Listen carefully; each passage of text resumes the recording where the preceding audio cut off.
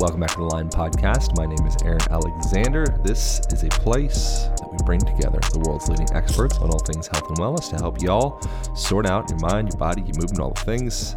We got a quote today. I'm going to start the episode because this is a highly controversial episode, so screw it. May as well start with controversial quotes from Ben Franklin. Ben says, "Those who would give up essential liberty to purchase a little temporary safety deserve neither liberty nor safety." Interesting. Those who would give up essential liberty to purchase a little temporary safety deserve neither liberty nor safety. That is a pretty darn powerful message from Ben. This conversation, we discuss what the heck is going on in the world with my friend, Dr. Christian Gonzalez. He is a medical doctor with a very expansive perspective on holistic medicine as well as the allopathic model.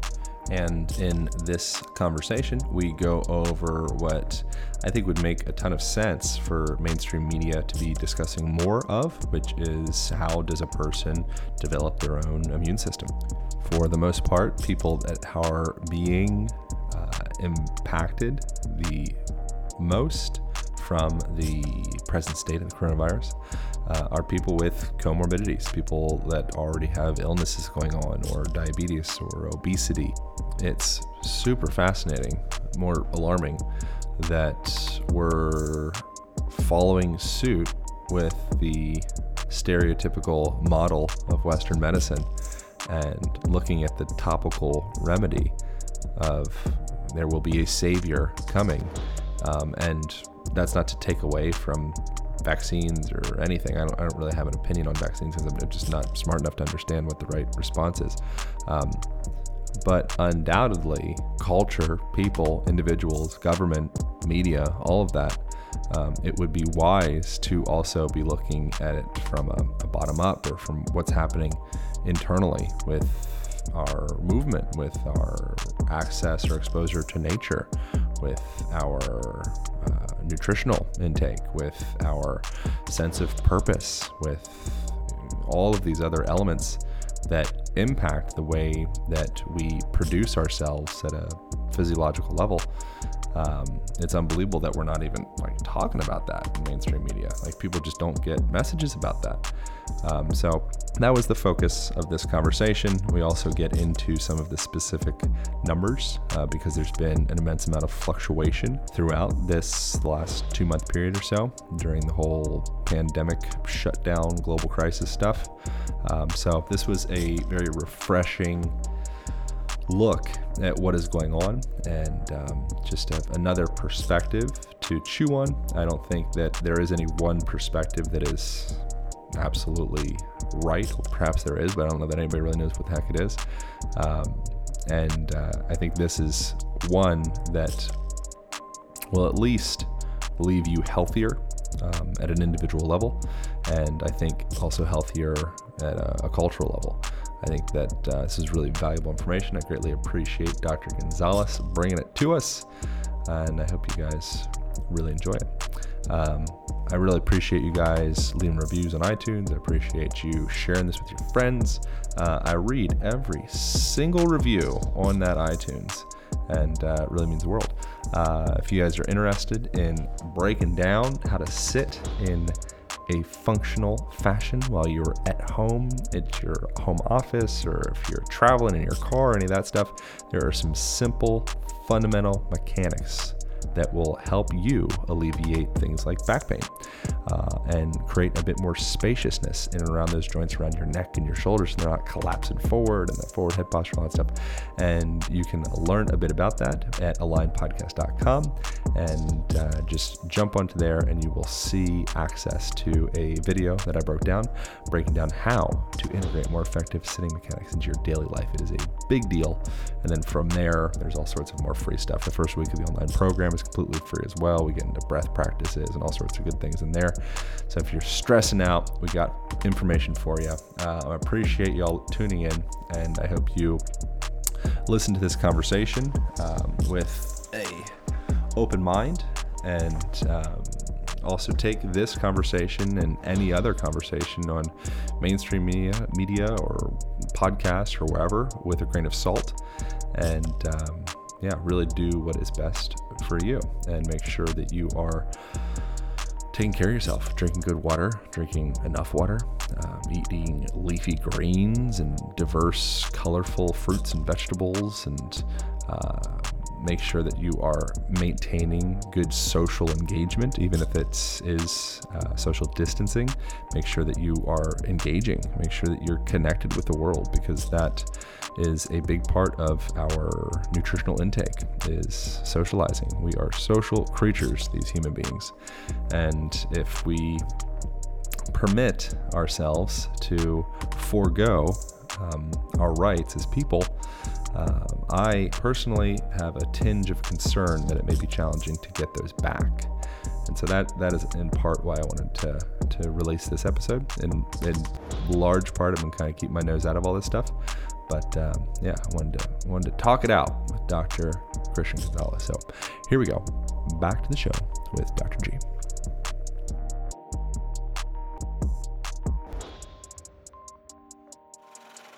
How's life been through this whole debacle? We're at month... What day are we at from shutdown? Who's been counting? Have you been counting? No. I can't even find out what day we've been at since Monday. What is it? What was it, March? End of March? 12th? Yeah. 13th or something like that? Oh, no, yeah. It was middle of March. Now is May 7th? Yeah. How's it affected you? Work-wise, business-wise, not too much, which has been a good thing. In a positive way, actually, to be honest. I was able to do a lot more inner work and turn off, like you and me are always running around and involved in something. We're very social people, and it's allowed me the space to actually just turn off my brain, right? Don't have to network today, don't have to be social today with friends, can just turn off and be like, okay, that's fine too. Yeah. Yeah, because I had a lot of issues doing that for quite a while. I've always felt like I need to be doing something. Yeah, I was saying that as you were saying, the quality of the podcast got diminished, whatever diminished means, but because of, I got to record in my living room now and do all these different things. Yeah, you got to adjust. And I've personally found almost a little bit of perhaps a resetting or reevaluation of what is important. Yeah. And part of me, I'm not going to stop doing the podcast, but part of me was just just take a break. Do I even give a shit? Yeah. Yeah. Which is cool. Yeah, it's hit me too. You're on the train of okay, I guess my downloads, and I need to connect with this part of it. You have all this different, you're in this tunnel vision of what you need, and then all of a sudden the tunnel gets blasted apart, and you can start to reevaluate what you actually need, which I think is actually really cool. Yeah, I felt like this overwhelming reconnecting to being just simplicity. And I was like, oh, okay, it's this. I was overthinking so much of life before the quarantine. And me just as an individual, how I define my avatar. Mm-hmm. And now I'm just oh yeah, we can make it simple, Christian. Yeah. Or even my capacity for stress. I was getting way too stressed out, way too fast.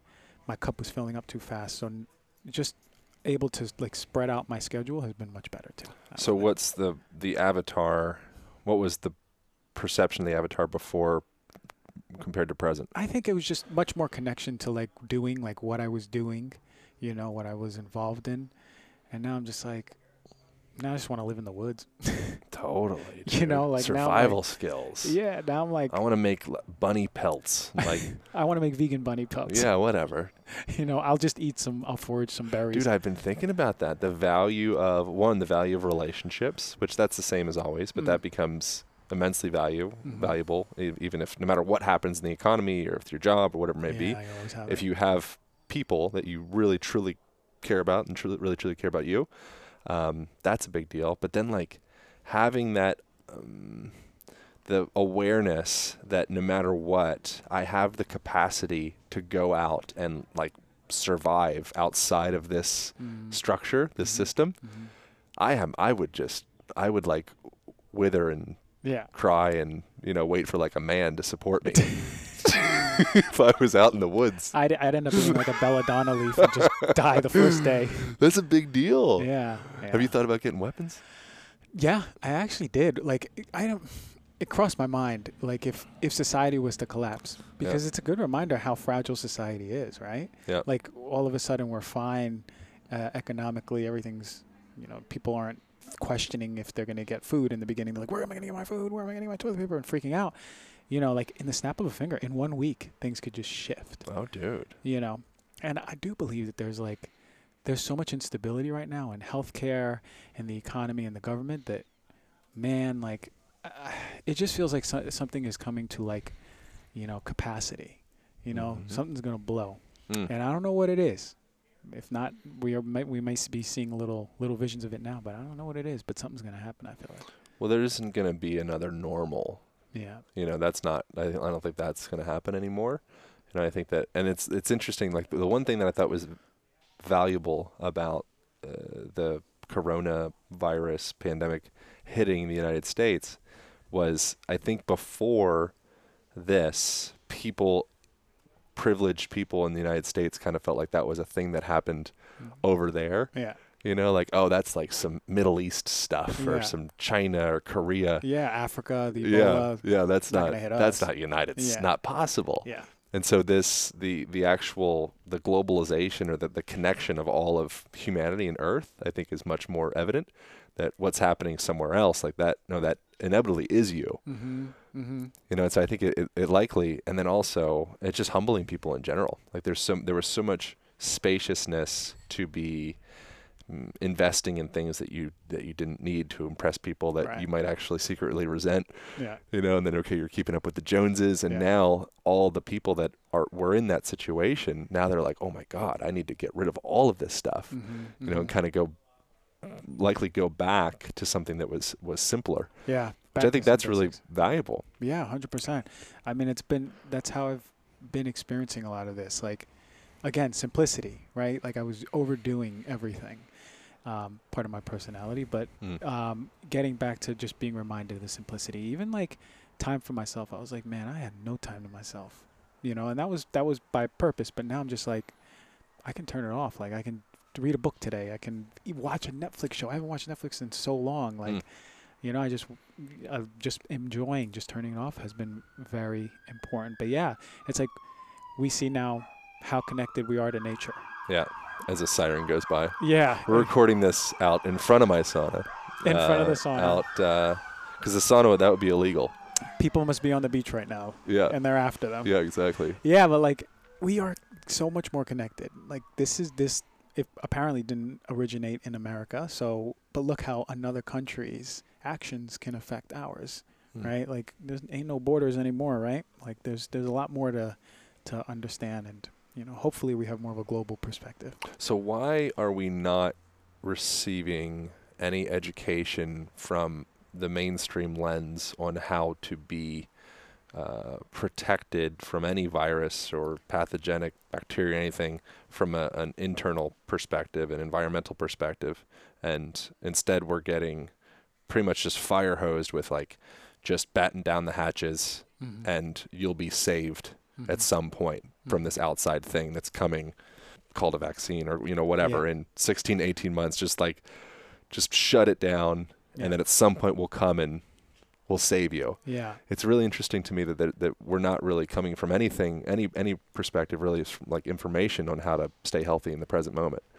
That's on brand with medicine. That's on brand with how we do it. It's like conventionally we will adapt to what is presented without prevention, and then, wait until we can be saved by a drug or a vaccine.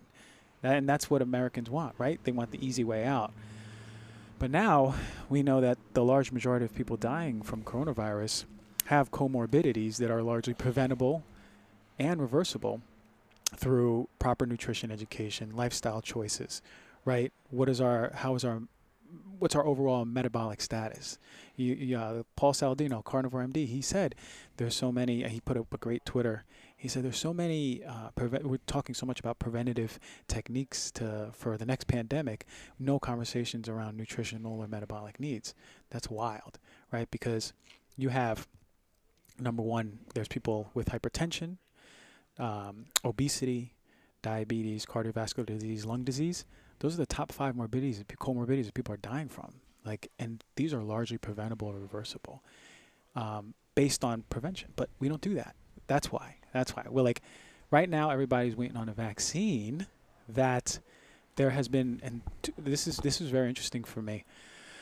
When I learned about this, two of the biggest pro-vaxxers, Dr. Paul Offit and Dr. Hotez, we're talking about the unique safety profile or lack of safety profile coming from a coronavirus vaccine. We tried to do it in early 2000s, Yep. and the animals were dying, right? What do they call it? A hyperimmune response? Yeah, so inflammatory response, and then dying.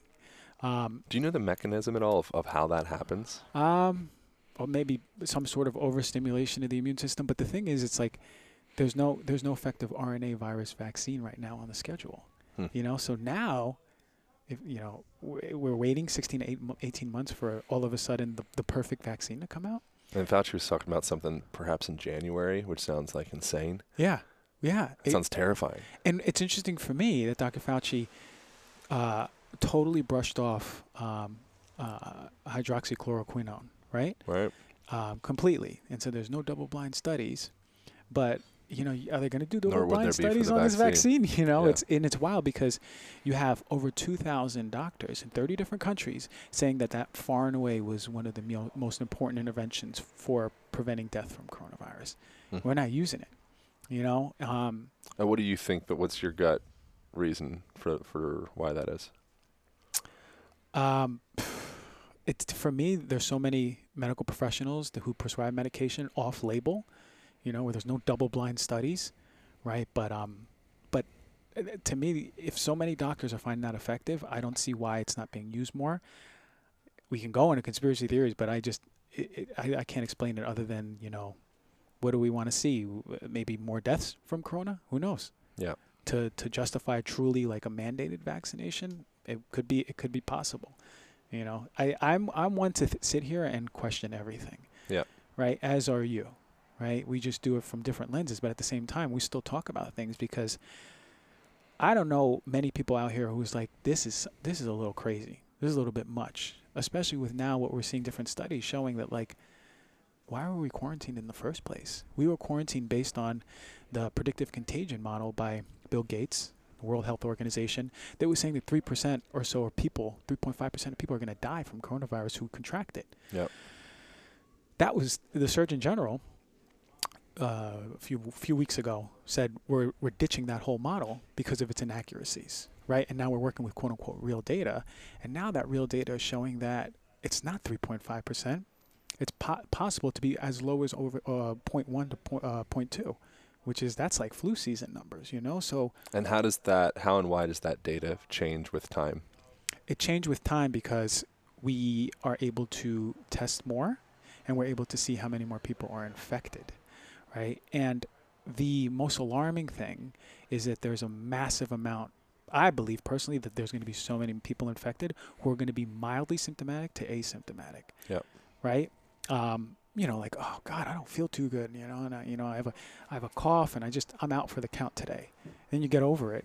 The problem is that we don't have enough tests to test for everyone who, if they have coronavirus, but also we don't even know how accurate these tests are. That's a problem. The PCR test isn't super accurate, and then the antibody test can have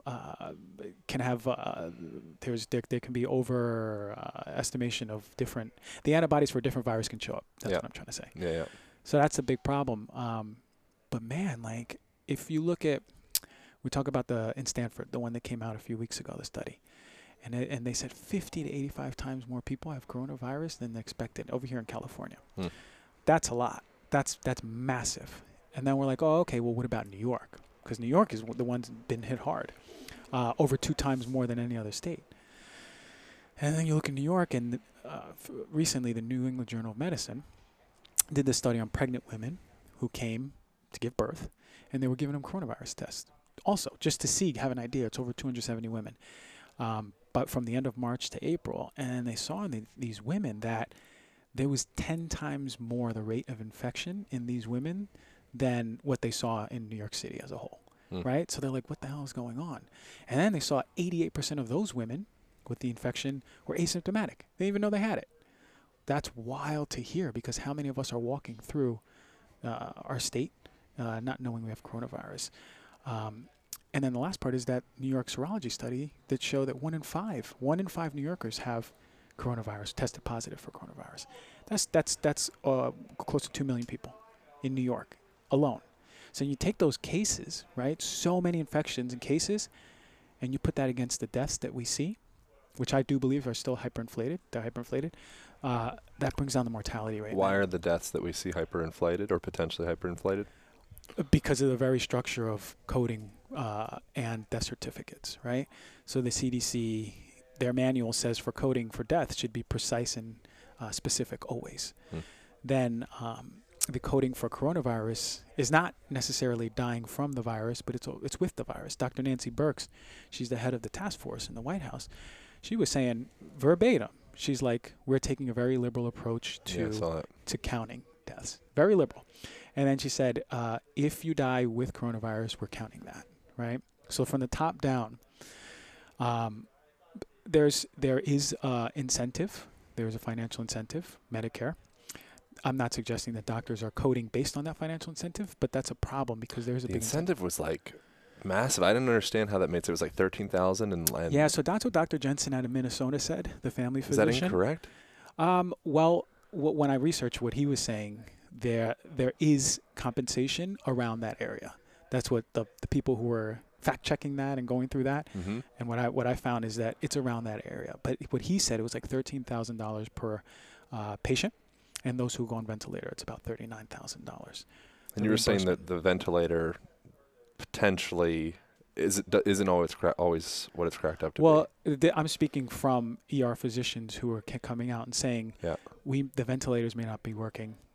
Or they're not taking the proper steps and putting them just straight on ventilators and maybe causing more damage. Now, I'm not an ER physician. I never did rotations in the ER, so I don't really want to get into that space. Yeah. But I'm just speaking from the professionals who are coming out and saying that we don't really know how to treat this. It's a problem. It's a big problem. And there is a financial incentive to put people on to ventilators. So says that stuff.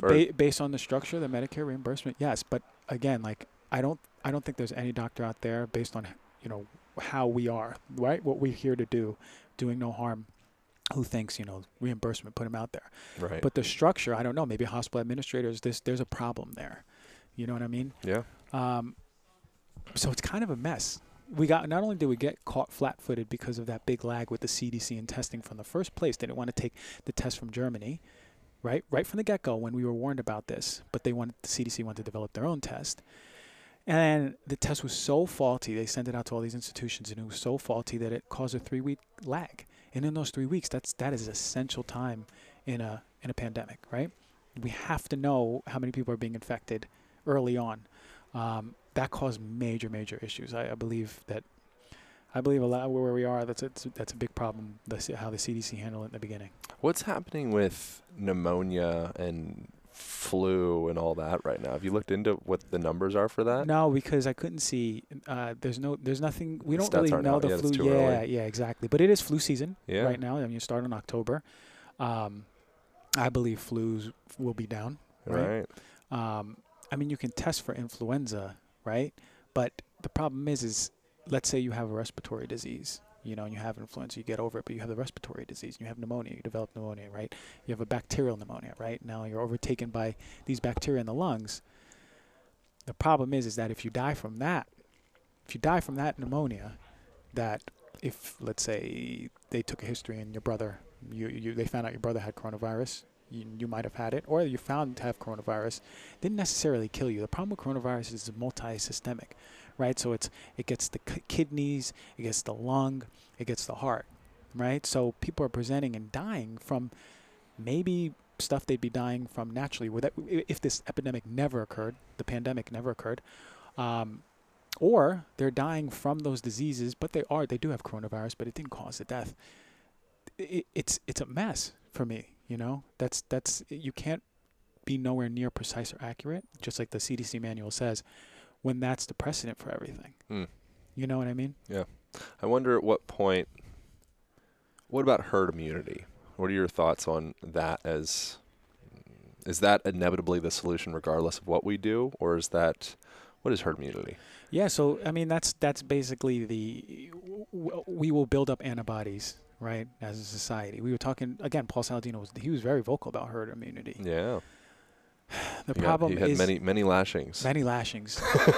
Yeah, and you guys can go check out on his Twitter and what he was saying, and he was getting a lot of comments back. But the problem is that for true, it takes seasons. It doesn't just happen now. Yeah. It'll be next year, right? The exposures, but as a whole, us being protected, building up the antibodies. But I don't.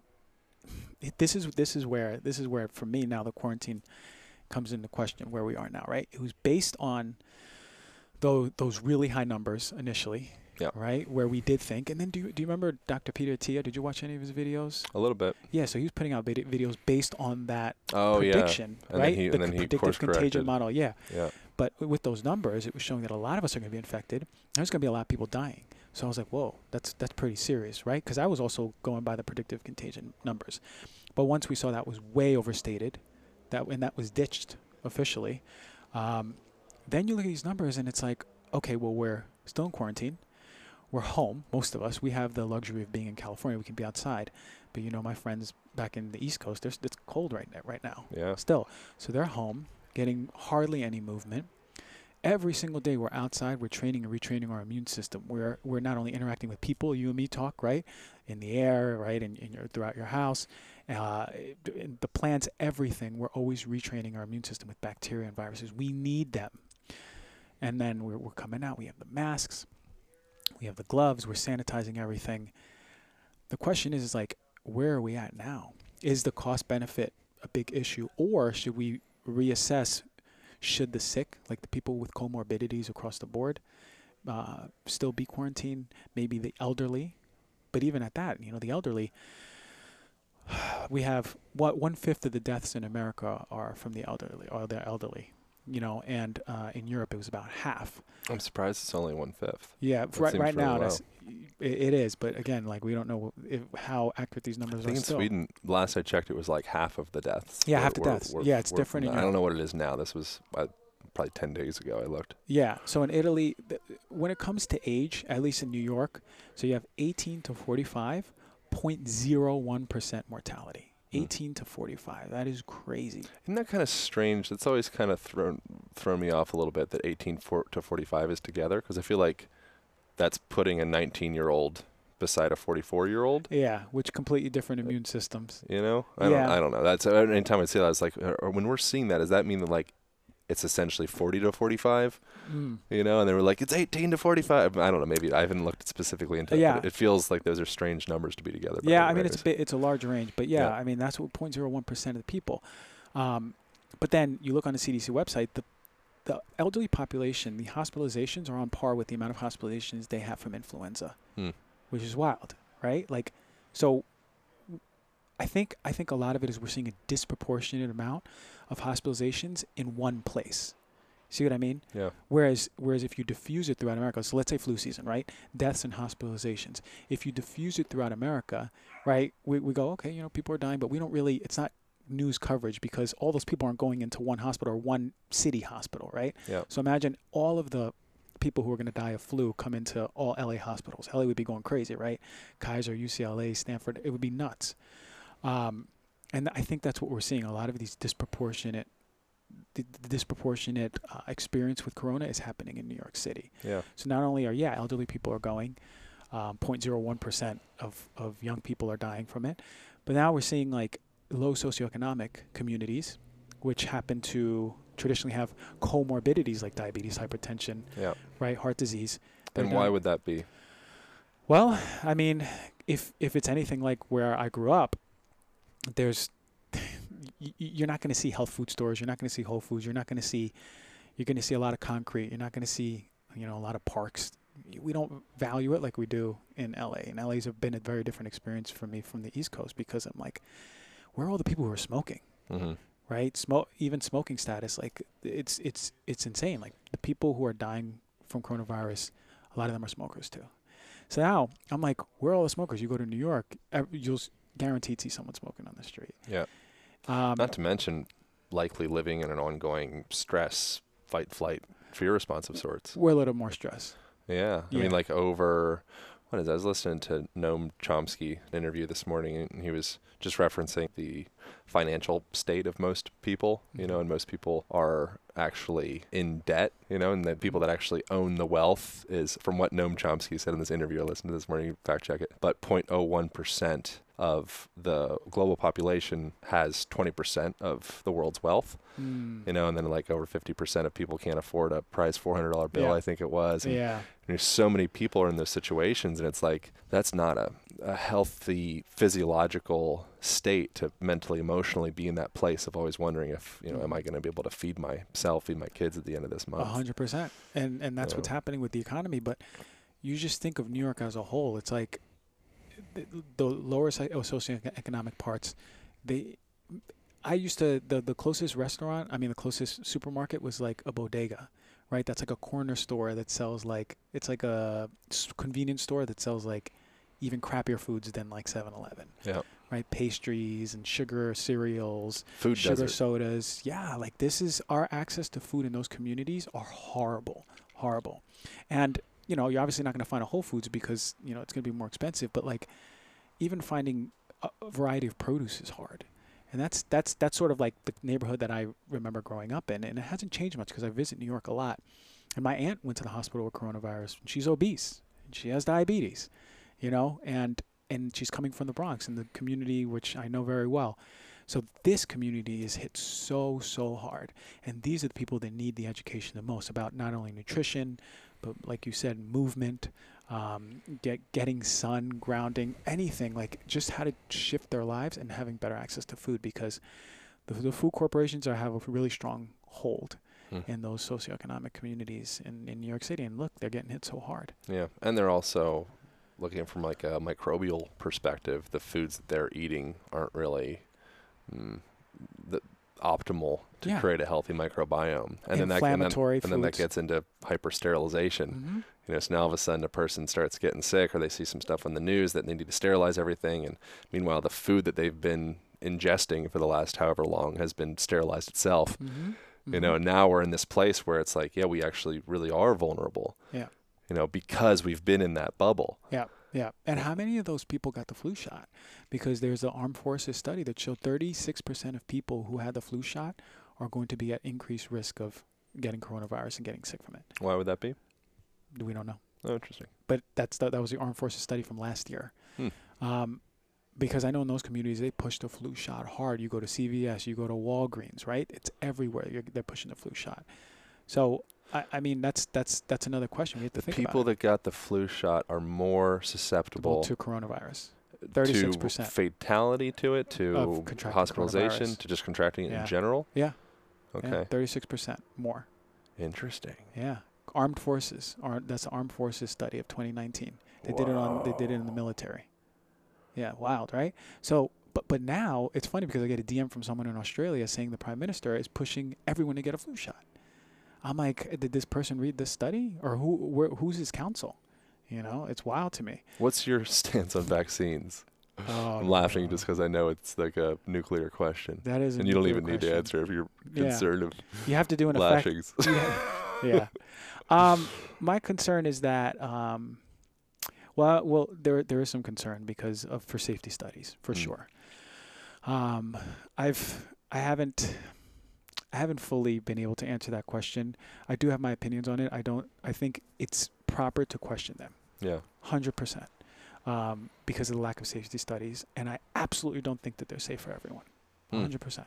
Is there specificity to what vaccine would fit each individual biological makeup, or does it work that way, or does everyone just gets the same one size fits all? Yeah, we all get the same one. Yeah. Yeah, and think about just autoimmune disease in itself. That's a population in itself that can be theoretically affected pretty bad by any vaccination, So I think that if we want to make them better, we have to learn how to at least biochemically make them more individualized for people, because people with autoimmune disease, they can get really, really sick. Yep. And that's my concern. If there's a mandatory vaccination, many people are going to die. Right? Because you can't just put a one. Remember what I said about the coronavirus vaccine back in 2000? We It has a unique safety profile. It can cause a immune response, inflammation, death that we saw in animals. It can also cause an antibody response where literally getting the vaccine can be worse off for you than just getting the virus in itself, right? Yep. Because there's an amplification with the antibodies. And this is not like me being like, oh, I read a study and I'm just talking about it. This is from the top of the top people, right? Top pro-vaxxers, Dr. Paul Offit, Dr. Hotez. This is exactly what they're saying. So I'm concerned about any mandatory vaccine. Yeah. If it's not mandatory, you better believe I'm not getting it. Yeah. There's a lot more that we can do from lifestyle, nutrition, even supplementation for me that goes a way longer way than all of this. What are those things that people should be thinking about or could be thinking about? Yeah. So, I'll preface this by saying that there's no like study on let's say andrographis, which is an herb, and coronavirus, right? So this isn't like medical advice or prevention or all I'm saying is that the things that I know work for the body and that I would give my patients. Okay. Yeah. So, obviously nutrition is most important. So whole foods, right? How much whole foods are you eating as a whole? Because most of those antioxidants that you're getting are going to be protecting you. So we have to think about lung health, respiratory health, right? That is the number one place you're getting affected by this virus. So vitamin A, vitamin E, vitamin D, they show that folks with vitamin D had more, the folks with a better vitamin D status had less severe symptoms versus those with severe symptoms and less critical conditions, right? So basically, better vitamin D status, the more mild you are if you have coronavirus or if you contract coronavirus. So vitamin A, vitamin D, vitamin E, mucin is an antioxidant that belongs that's in the lungs. Where does one get these vitamins from, if not just supplements? And if supplements, where's the best source? Yeah, so you can get them. You can get vitamin A from food. I know you eat meat, so people eat organ meats for this stuff. Yeah. You can get them from just animal meats in general, but you can also get them from plant-based stuff too, right? Like the orangey stuff, pumpkins, butternut squash, carrots, different nuts and seeds. Same thing with vitamin E, nuts and seeds. You get them a lot. Beans, legumes. Vitamin D, man, this is the importance of being in the sun. Like this is why I talk about the sun so much, at least getting an adequate amount depending on your skin color, right? So the more whiter you are, you can get maybe 15, 20 minutes. The more darker skin, you're going to be at 3 times lag. So you need 3 times more the amount of vitamin D. So for me, I'm out for like an hour, because I'm pretty dark. But mucin is stimulated by prebiotics. And that's a very important antioxidant to protect your lungs, mucin. So, artichoke, dandelion, chicory root, garlic, all that stuff, all the good stuff. And one of my favorite ones is glutathione. Glutathione you can find in different foods. Yes, you find them in animal foods and plant foods. But the thing about that is if you cook any of those foods, it's going to lose a massive amount of glutathione.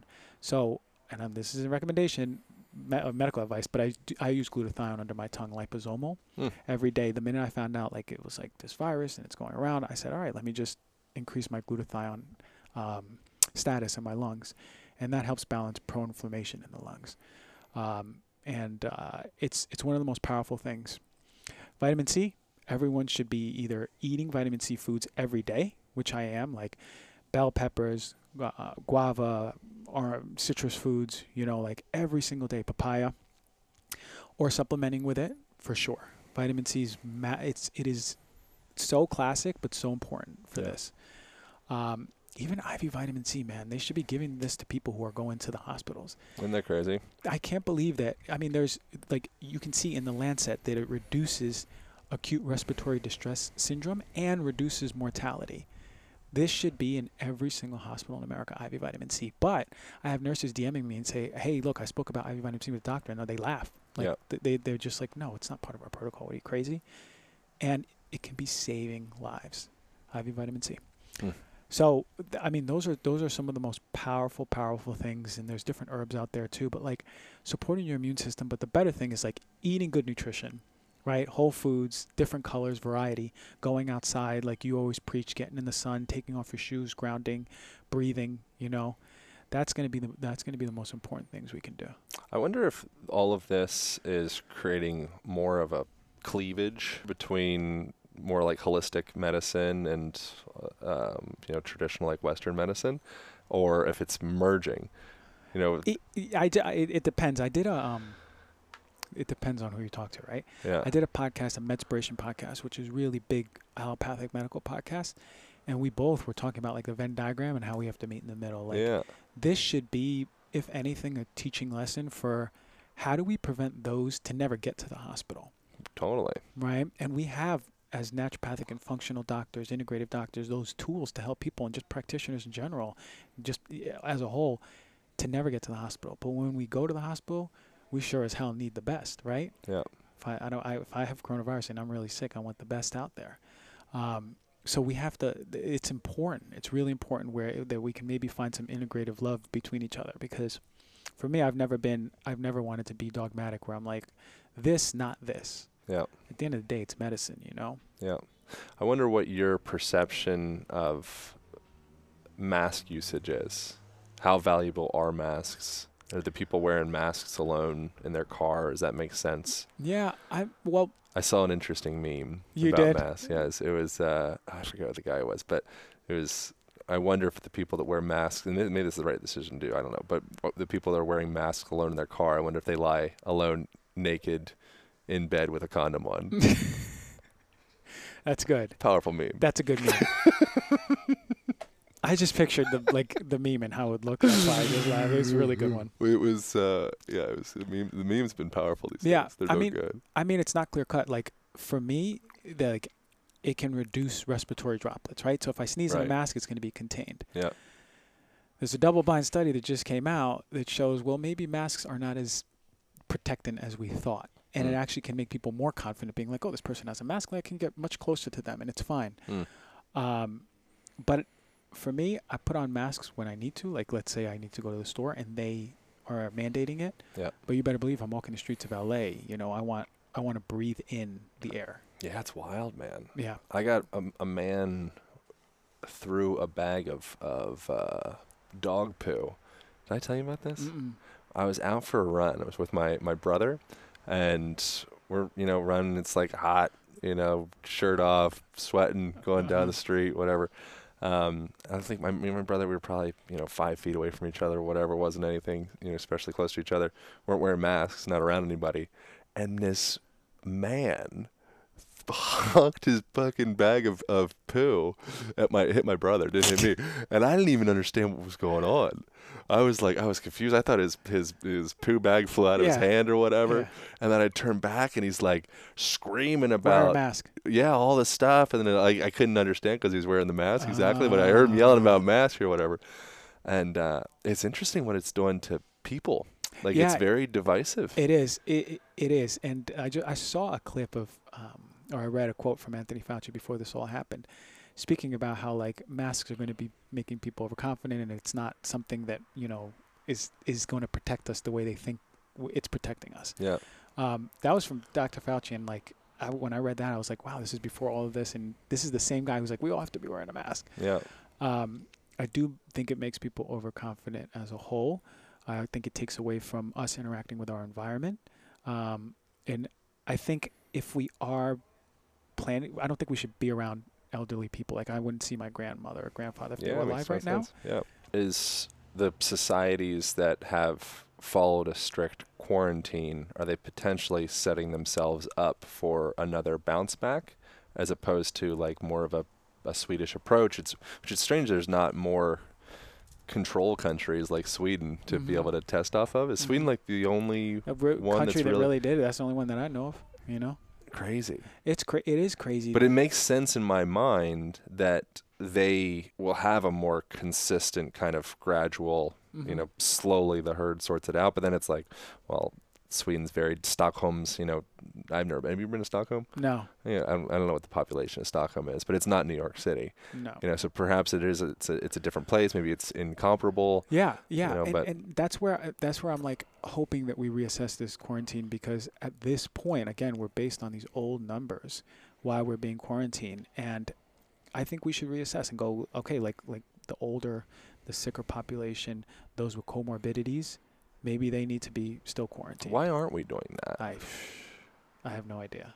I can't even go into that without speculating. You know, like who knows, man? Who knows? I haven't seen anything hard out there. I guess the belief is that we're still being protected or flattening the curve, you know. But when there's massive amounts of hospital around the United States that are empty, that are furloughing their people, you know, their workers, it's interesting to me. Why is it that New York got hit so hard and so many other places are furloughing their employees at hospitals? I definitely think it's a population thing. It's a socioeconomic thing. It's comorbidity thing. Like, that's my belief, right? Because we have people with comorbidities, you know, like the down south, Mississippi and Alabama, they're really sick states. Yeah.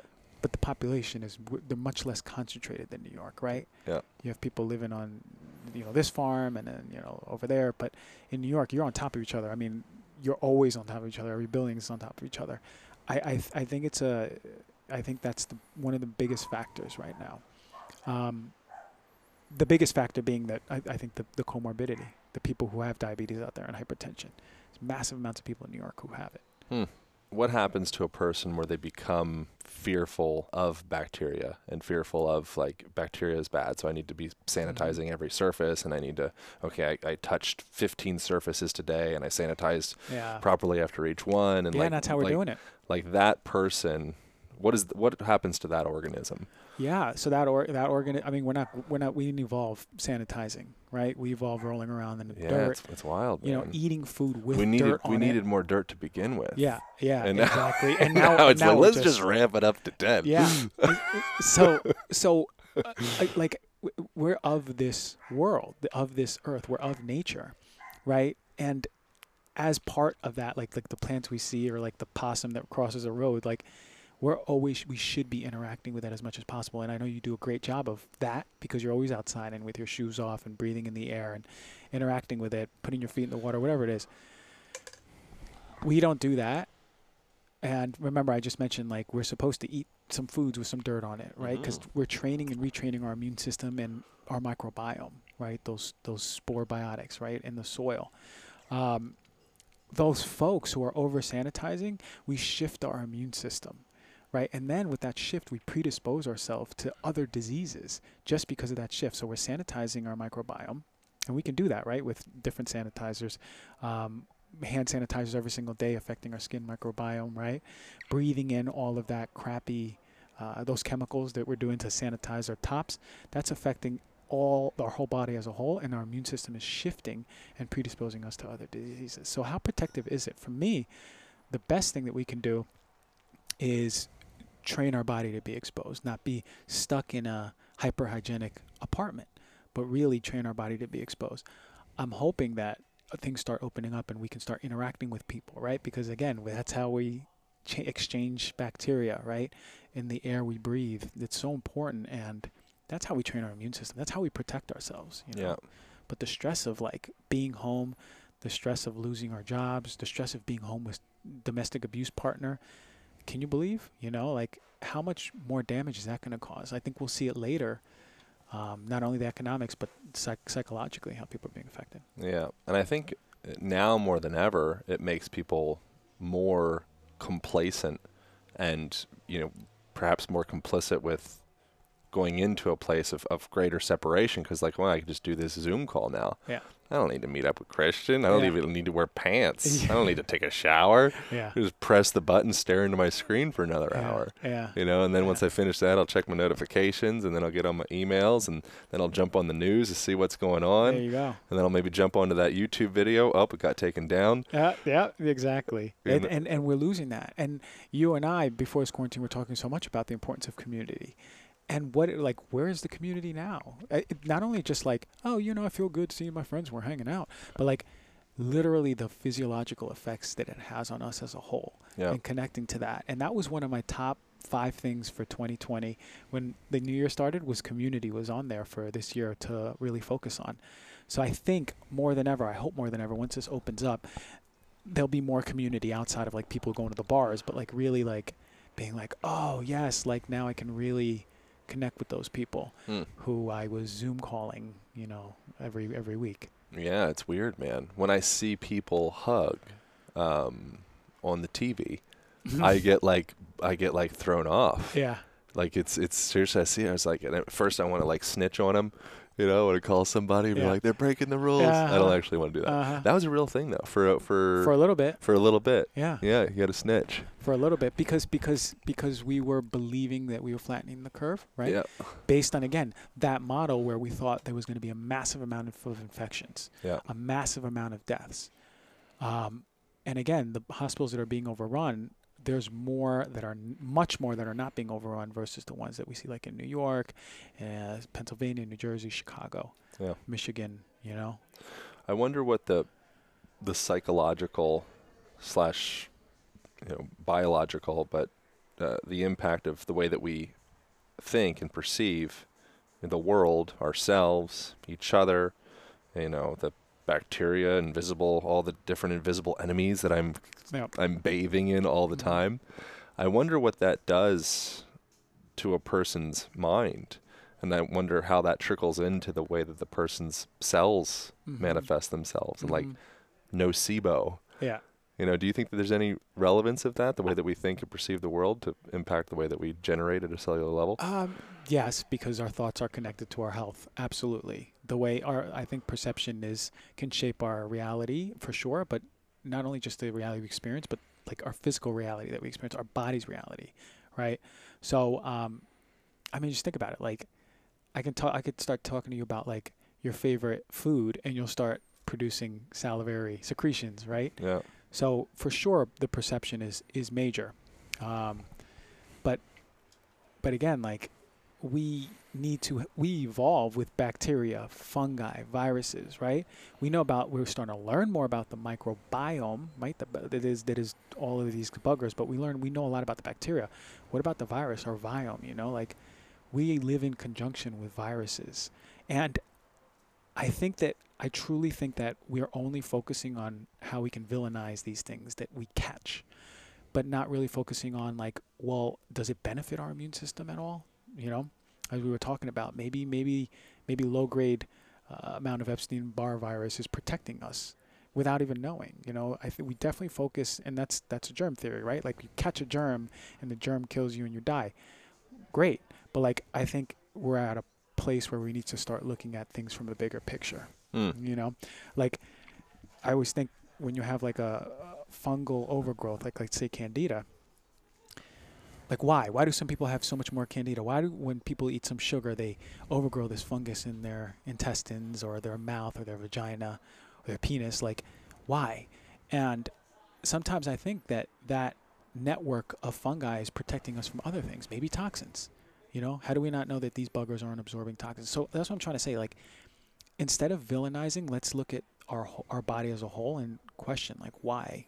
Why is it working together, maybe to our benefit more than we think? Yeah, I wonder what it takes for a person to get back to a point to kind of heal the mental, emotional scarring of this experience, to be able to recover themselves back to a place of being able to welcome the outside environment. That's a good test, because I was thinking about it the other day. I'm like, let's say everything gets lifted in a week. Like, hey, we're back to normal. Go be back to life. Yeah, you're still shrunk up. How many people? You think you think everyone's gonna go see a Billy Joel concert? You know, like what? How long is it gonna take till we see that normalcy?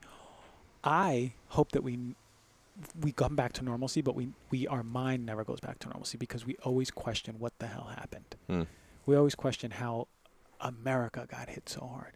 We always question what went wrong in the government, right? I personally love how people are questioning everything now. This has been such an experience to see people like sending me stuff saying, hey, you've been saying this since 2013 when you were in your residency or in school, and then when you were in residency, you were talking about this. Now there's people putting out videos about this. Like, I love that. I love that my friends who are like very by the book and like, this is how it is, and what conspiracy? Now they're talking about it. It's like really cool, because I do think that there's a shift in the collective consciousness. Presently, this conversation is pretty not illegal yet, but it would certainly be removed from YouTube. Yeah, isn't it crazy? Yeah. Free speech gone. Isn't that where It's are we going. living? Yeah. It's not gone, but it's going. It's Like going. it's like in your fingertips and it's getting pulled out. It's like a dog like holding onto a frisbee and the master's kind of he's got the angle on it. It's like pretty much Like I almost got it. you got a tooth on it. Yeah, but it's wild. It's wild because let's say you and I did a documentary just questioning everything, putting some people's experiences, speaking with some experts, and let's say we work really hard and we put that out there and it spoke truth. It was based on all these facts, right? It was heavily factually presented. Yeah. That can be pulled down as long if it's not following some weird narrative. Yeah, you can't say it. Isn't that crazy? And again, once again, it goes right back to, in the beginning talking about how I think Americans, feel like this is something that happens out there. The diseases. Oh man, that's the SARS and the MERS. That's out, not in America. Yeah. And then we see like China and North Korea and like, oh yeah, they only get to see what the government lets them see. Exactly. You're like, not in America. And then all of a sudden you want to share a video with a friend, and say, look, this is like a really well done, everything's fact checked to the gills, and it's on the internet for 2 hours before it gets crazy. And that. For me, and same thing with doctors, right? Doctors coming out doing videos, boom, pulled. Like I've gotten smart enough to screen record all of these things now, but yeah, right. What does that tell you? Like, what does that tell you? Because if it's factual or doctors' experiences in the ER, right? Them talking about what they're seeing, right? What they're seeing with these patients, what they feel about these treatments, right? Or these documentaries, all factual. What's that saying? Like, anything that challenges the narrative is being quieted fast.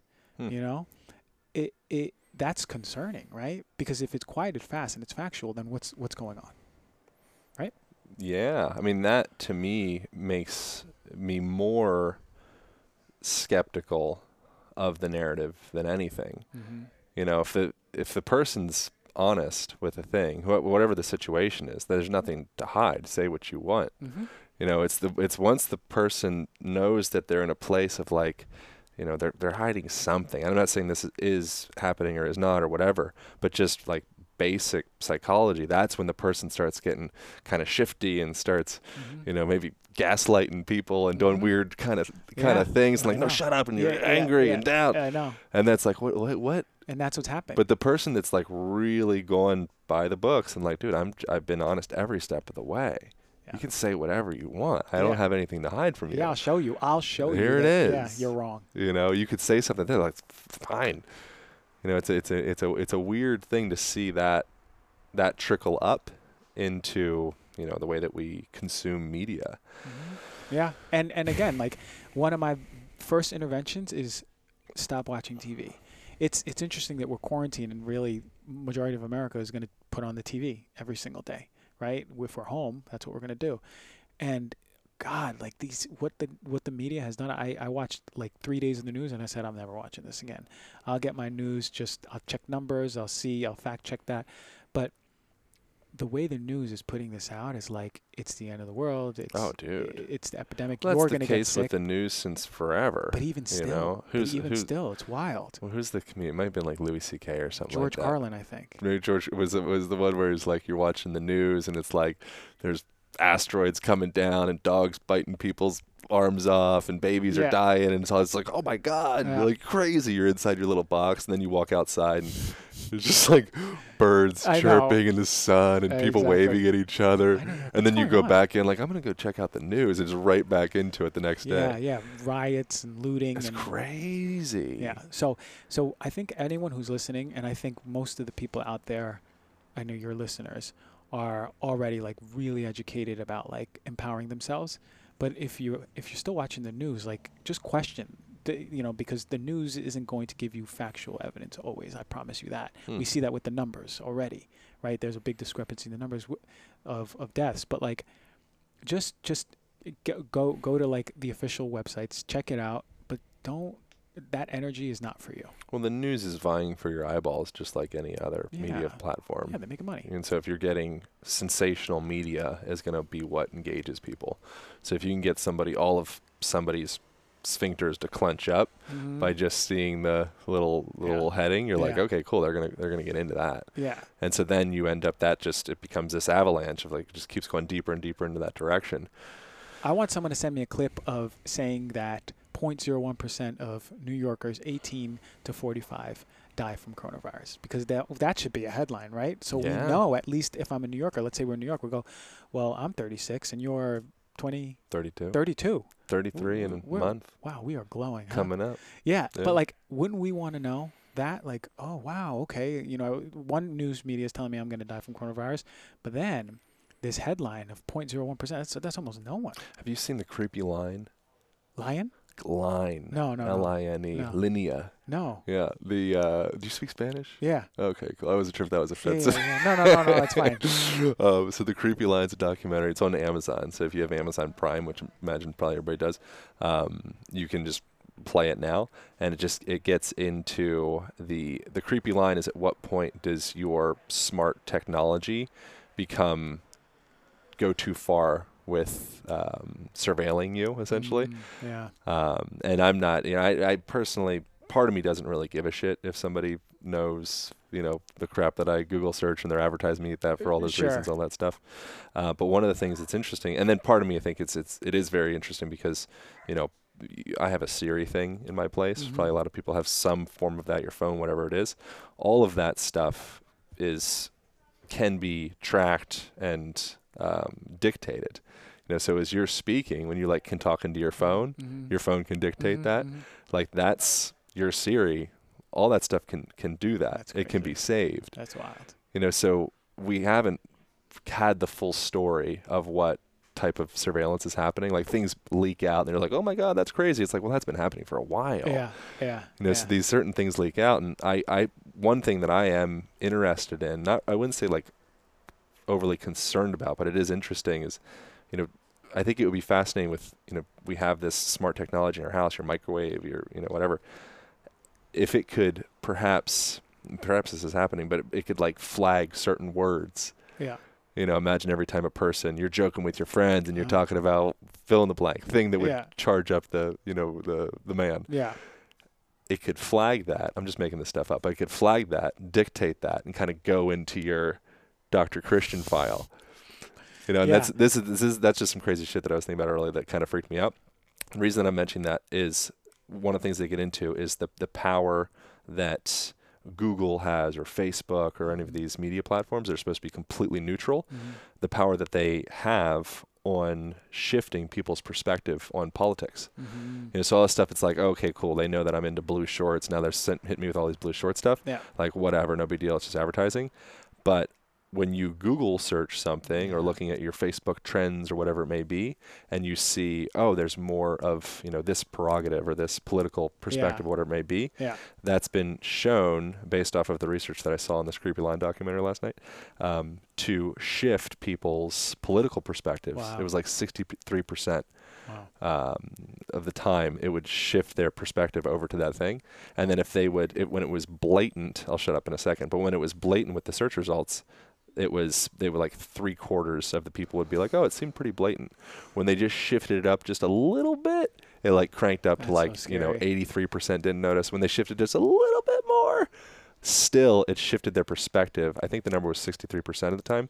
And 100% of people didn't notice anything. Wow. And that's happened from what I saw in this documentary with Facebook. They were leaning more towards liberal perspectives, and so they would kind of cut out conservative stuff, and all that stuff is fine. Like, that's all the news networks tend to do that. But when the platforms such as a Google, everyone's got that in their phone, they reach in, they type in things, it's said to be just a completely neutral source. It's actually a potential massive big influencer right there. Big influencer. Which is scary. It's pretty interesting. And is that like a microcosm of what happens across the board? Are we just not noticing it? Like you said, like those people weren't noticing it. Yeah. Are we just not noticing? Like what we're being fed, which is why I don't watch TV. Yeah, we're malleable creatures, man. Yeah. Programming. Yeah. The best way to influence is create separation and shit. TV's been doing that forever, right? Politics been doing that forever. So it's like, I think we're at a place now where there's so much separation, there's so much fear, right? Fear.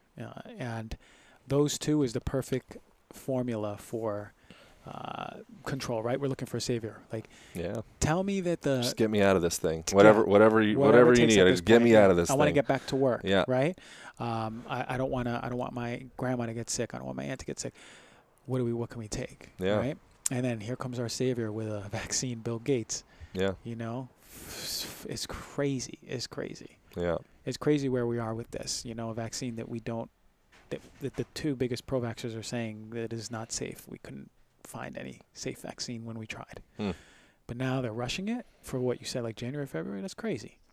You know, so if it's mandatory, you will see me fly to outer space and live there because, you know, like there will be no way that I would be getting it. Well, I'm hoping to be able to pay off a doctor like you. I'm going to be hitting you up. Say, Dr. Exactly. G, yeah, what right? do I got to pay you? Exactly. I bought a gold bar during this thing. I'll flip you a gold coin if you give me the check mark. At this point, yeah, exactly. At this point, a dinner from like Gracias Madre and Cafe Gratitude will do. Okay. I haven't been to those restaurants in forever. Oh yeah, good point. Yeah, I miss those. So yeah. Right. And that's what it is, man. All right. Well, thanks so much for doing all the work to understand to the best that any of us can. To the best, yeah. No one understands out there. Anyone who tells you, like, if there's a ER doctor who tells you exactly what it is, they don't know. You know, no one knows. No one knows right now. No one knows how many people are dying. No one knows how many people are infected. We have ideas. I personally think it's way more infections, you know, way less deaths. But, you know, this is where we are right now. This is the state of the coronavirus. Damn. Well, that's the name of the episode, State of the Coronavirus. There you go. All right. Any final words for people before sending off? Shoot. I've been on this podcast before. Yeah. So, well, outside of, I mean, I highly recommend people go check out Heal Thyself podcast and any other stuff, but it's just words of like. Yeah. Final words. Yeah. Do what you're empowered to do. Turning off your TV. Do what you're empowered to do. Going outside.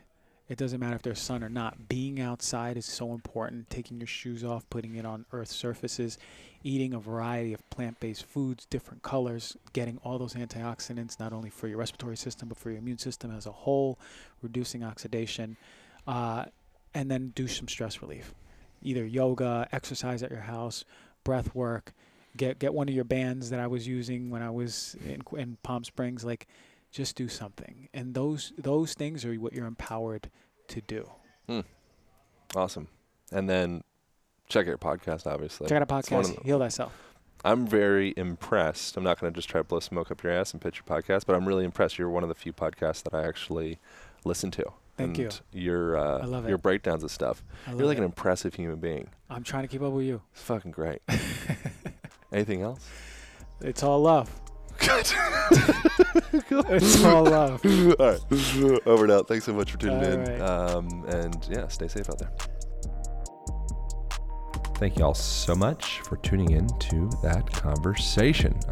As I mentioned previously, I hope you take everything that you're hearing in podcasts, that you're hearing from experts of all sorts, that you're hearing in mainstream media on the news, everything with a grain of salt, because truly information is changing. It's fluctuating so fast. You know, everything that you hear, it's like dog years, corona years. You know, a few days passes and then all of a sudden the whole world is different.